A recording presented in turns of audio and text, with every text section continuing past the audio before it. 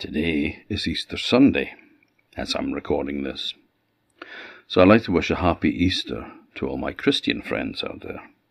And to everyone else, regardless of whether you have a faith or not, I would also like to send my best wishes for a new day. Because it is a new day. We've never had this one before. So it's brand new and we've got to live through it, and I hope that it's a good one for you. It is a sad time. And it's a worrying time. So, I'm decided that, seems it is Easter, I'm going to tell you, and it's kind of an Easter story, but it's kind of not as well, because it's a Viking story from the sagas. And it's about an Earl of Orkney and a battle that he fought at Easter time. It's called Sigurd and the Raven Banner. Now, Sigurd the Stout, Sigurd Digri, became the Earl of Orkney around 995. Bit of a discrepancy about what the date was, but it doesn't matter. He became the Earl of Orkney anyway.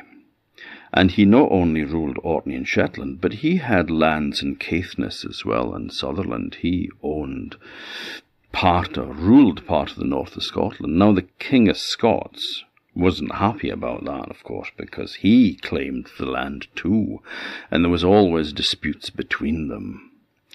Now there was an earl in Caithness called Finleik, and Finleik had said that he would meet with Earl Sigurd at Skittenmire in Caithness, and they would fight a battle to decide who ruled Caithness. Well, Sigurd had to accept. But he was worried because he knew that the Caithness army was going to outnumber his own army from Orkney by a considerable odds. It was not going to go easy. So he went to see his mother, Ethne, who was a woman of noble birth from Ireland, but also had a reputation for sorcery. She was a wise woman, a woman who knew a thing or two. And he told her the position he found himself in, that Earl Finleik had called him to fight at Skittenmire, that the army would be greatly outnumbered. And could she do anything to help him tip the balance of power in his favour? Anything that could help him? Well, she looked at him with a cold eye and she said, "Had I known you'd want to live forever, I would have reared you in my wool basket," she said. "To think that you can control the fate over your life." Well, he wasn't very happy at those words, but she said, "Here, take this, I've made it for you with all the skill that I possess woven into it." And she gave him a banner. It was a raven banner, a red banner with a black raven on it. And the raven looked like it was in flight. And it was embroidered and stitched with magic woven into it. She said, "Take this with you, and it will bring victory to the army that bears it. But it will bring death to the standard-bearer who holds it." So Sigurd took the banner, and he marched off to Caithness. He sailed across the firth, and they rode down to Skittenmire, and they met the Caithness army, which was much bigger than the Orkney one.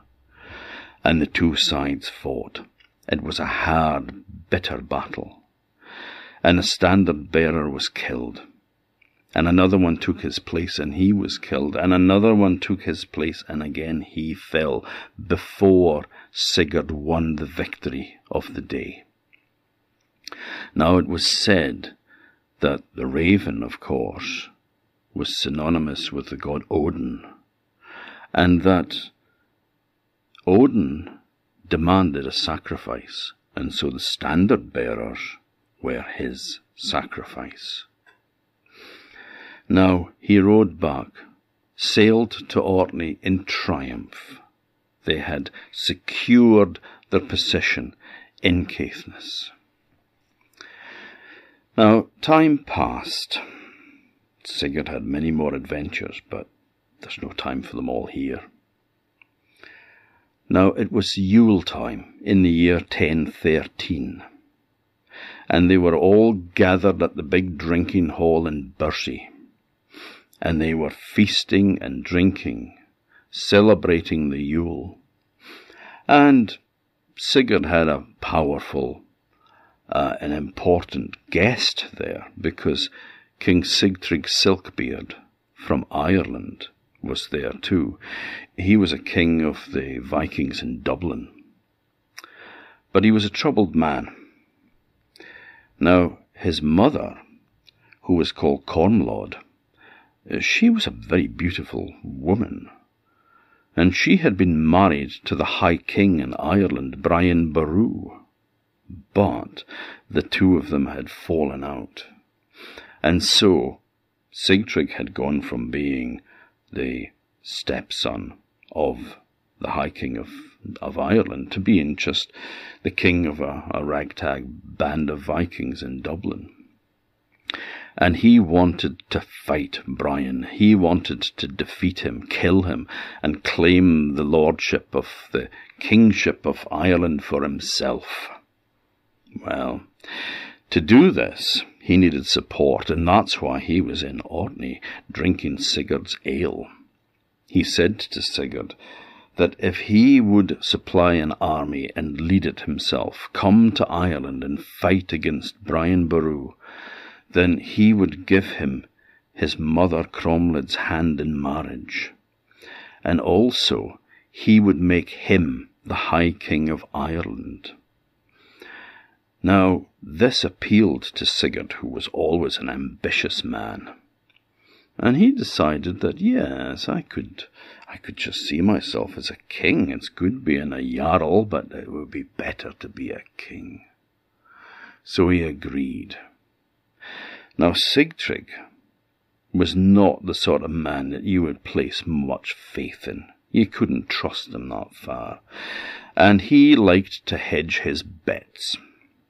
So he set sail to the Isle of Man, where there was 2 Vikings who worked together in partnership. The main leader was called Broder. Now, he had been a consecrated mass deacon, but he had abandoned Christianity and gone back to the old religion, and he had become a powerful sorcerer.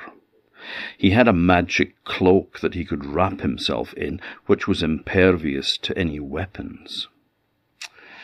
Now, his partner was a man called Ospak.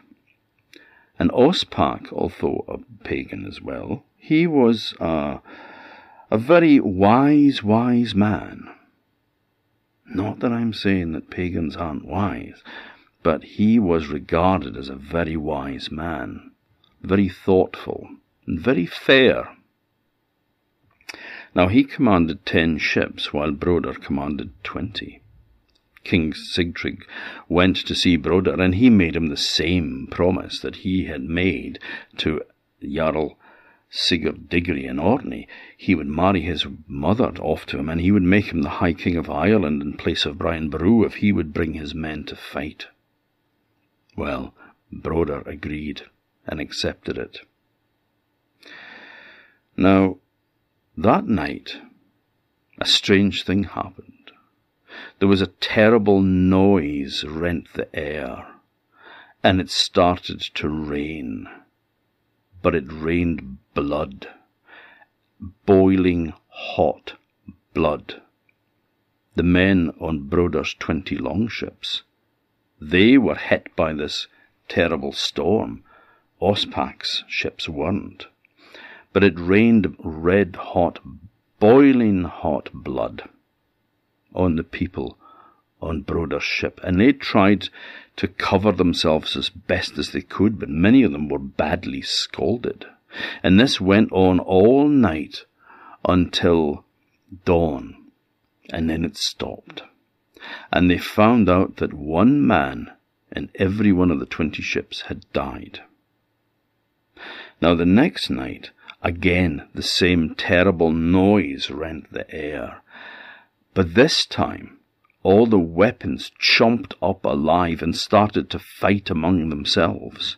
And then they turned on Broder and his crew. All the Vikings were attacked by the weapons.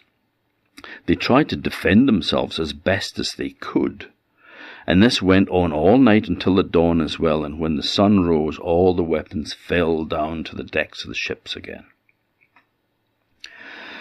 Now, on the third night, again, a terrible noise rent the air, and monstrous ravens came flying down, huge, evil-looking beasts, and their beaks and claws were made of iron. And they attacked the men. They defended themselves as best as they could. But again, many men were badly wounded. And in the morning, when the sun rose and they disappeared, one man on every ship was dead as well, just like the 2 nights before. Now Broder went to see Ospak and asked him what these portents meant. Now Ospak knew that he was not going to like the answer that he would give, but he also knew that Broder had many strange little superstitions, and one of them was that he would never fight at night. So Ospak delayed interpreting these terrible scenes until the sun had set. And then he said to Broder, "The terrible noise that you heard on the 3 nights is like the end of the world that is coming. And the first night, with the blood, that symbolized the blood that you would shed and would be shed by you and your men in the battle that is coming. The second night, the weapons fighting each other, that represents the terrible battle that you will take part in. And the third night, well, you will die in that battle. And those monstrous ravens with the iron beaks and claws were the demons that would fly down to carry your soul off to hell." Well, Broder was furious with this interpretation, and he would have killed Ospak on the spot if it wasn't for the fact that the sun had already set. So he returned to his ship, but he decided that in the morning he would attack Ospak and his ships. Well, Ospak knew that the attack was coming, and during the night he cut the ropes to all of Broder's longships, and in the confusion him and his men slipped out in their 20 longships, and they went to Dublin, and they went to King Brian Boru, and they received baptism from him and converted to Christianity. And they offered the king their swords. They would fight for him in the battle that was coming. They told him about Broder. They knew that there was something, that King Sigtrygg Selkbeard was raising an army to fight him, and that they intended to arrive in Dublin on Palm Sunday. Now, back in Orkney, preparations were being made for the battle that was coming. Among the men that Sigurd had there was an Icelander called Thorstein Siduhalsson. He was a poet, a great poet, and actually a man who would warrant having his own saga in Iceland as well. Now, there was an old man there as well. He was a nice old guy called Harek. He was a loyal warrior to the Earl. He had fought with him since the Earl was just a lad. And he was out sharpening his sword and sharpening his spear, ready for the battle to come. And the Earl said to him, "Harek, what are you doing, old man? What are you up to, Greybeard?" "I'm getting ready for the battle," he said. "Oh, Harek, you're too old to come to battle with me now." "I am never too old to fight for my lord," he said. "Well, I think on this occasion it would be best if you would stay back here. Well, the old man was crushed. He was hurt.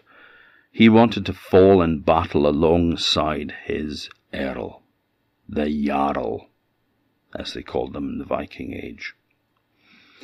And Sigurd could see that he was upset. And he said, I'll tell you what I will do, Sigurd. I'll tell you what I will do, Harik. I will make you a vow. You will be the first person in Orkney to hear of the fate of the battle.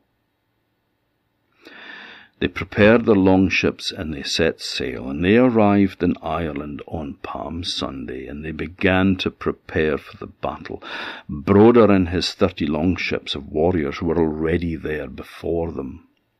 And they got together and they started to work out strategies and what they should do. Now, the thing is, Broder was well steeped in the black arts. Black magic was his forte, and he was able sometimes to prophesize things. And he said that if they fought before Good Friday, all of them would be killed. If they fought on Good Friday itself, which that year, 1014, was on the 23rd of April. If they fought on Good Friday, then King Brian Boru would die, but his side would win the day, and they would all be killed. So, his advice was fight after Good Friday. But they were in such a hurry, they wouldn't. They decided to draw up their armies, and also Brian Boru's men were drawing up as well for a battle on Good Friday. Now, with it being such a holy day, King Brian Boru, who was a devout Christian, would not fight on such a holy day as that. And so he stayed behind his shield wall at the back of the army, well out of way of the fighting, and he prayed there all day. Now, the two sides joined in battle, and they fought hard. It was a vicious fight. Sigurd led the men vanguard. He was in the centre of the army, leading it. On one side was King Sigtrygg Silkbeard, and on the other flank was Broder and his men. And they charged and fought hard. Now Broder, using his magic skills, cut his way through the Irish army until he got near the shield wall behind which King Brian Boru was being protected, where he was praying. Now, wearing his magic cloak that made him impervious to weapons meant that he hadn't been wounded. But he got up against a huge warrior called Wolf, and he was a brother of Brian Boru. Now, he couldn't stick him with his sword or his spear, but he was able to knock him down. He smashed him down 3 times. Broder went sprawling on the ground, landing on his back. This was a huge, powerful warrior, and Broder's heart failed him. He was a great bully and a bit of a psychopath, but still he knew that he'd met his match with this huge, strong warrior, and he fled into the woods and hid with some of his men. Now, the battle went this way and that, but it ended up that Sigurd's side looked like it was coming off the worst.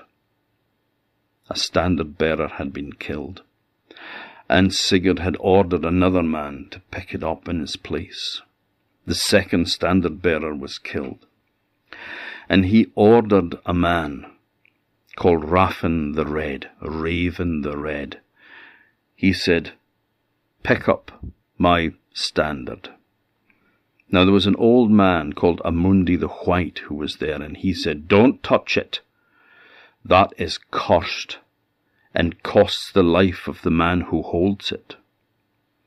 And Raffin the Red said, "Earl, bear your own devil," and he refused to pick it up. "Well," said Sigurd, "it looks like the beggar and his bag must stay together." So he unpicked the banner from the pole it was attached to, and he rolled it up and he hid it under his cloak. Well, soon after that he was run through with a spear and killed. And after that it was a rout. The Viking army that he had led, and that Broder and Sigtrygg Silkbeard had led, were defeated.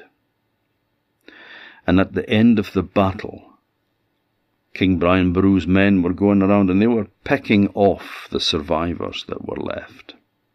Thorstein Sidohalson, the poet, was there, and a foster son of King Brian rode up, and he saw the Icelander standing there just as unconcerned as if he was at the fair, and he was tying his shoelace, just casual-like.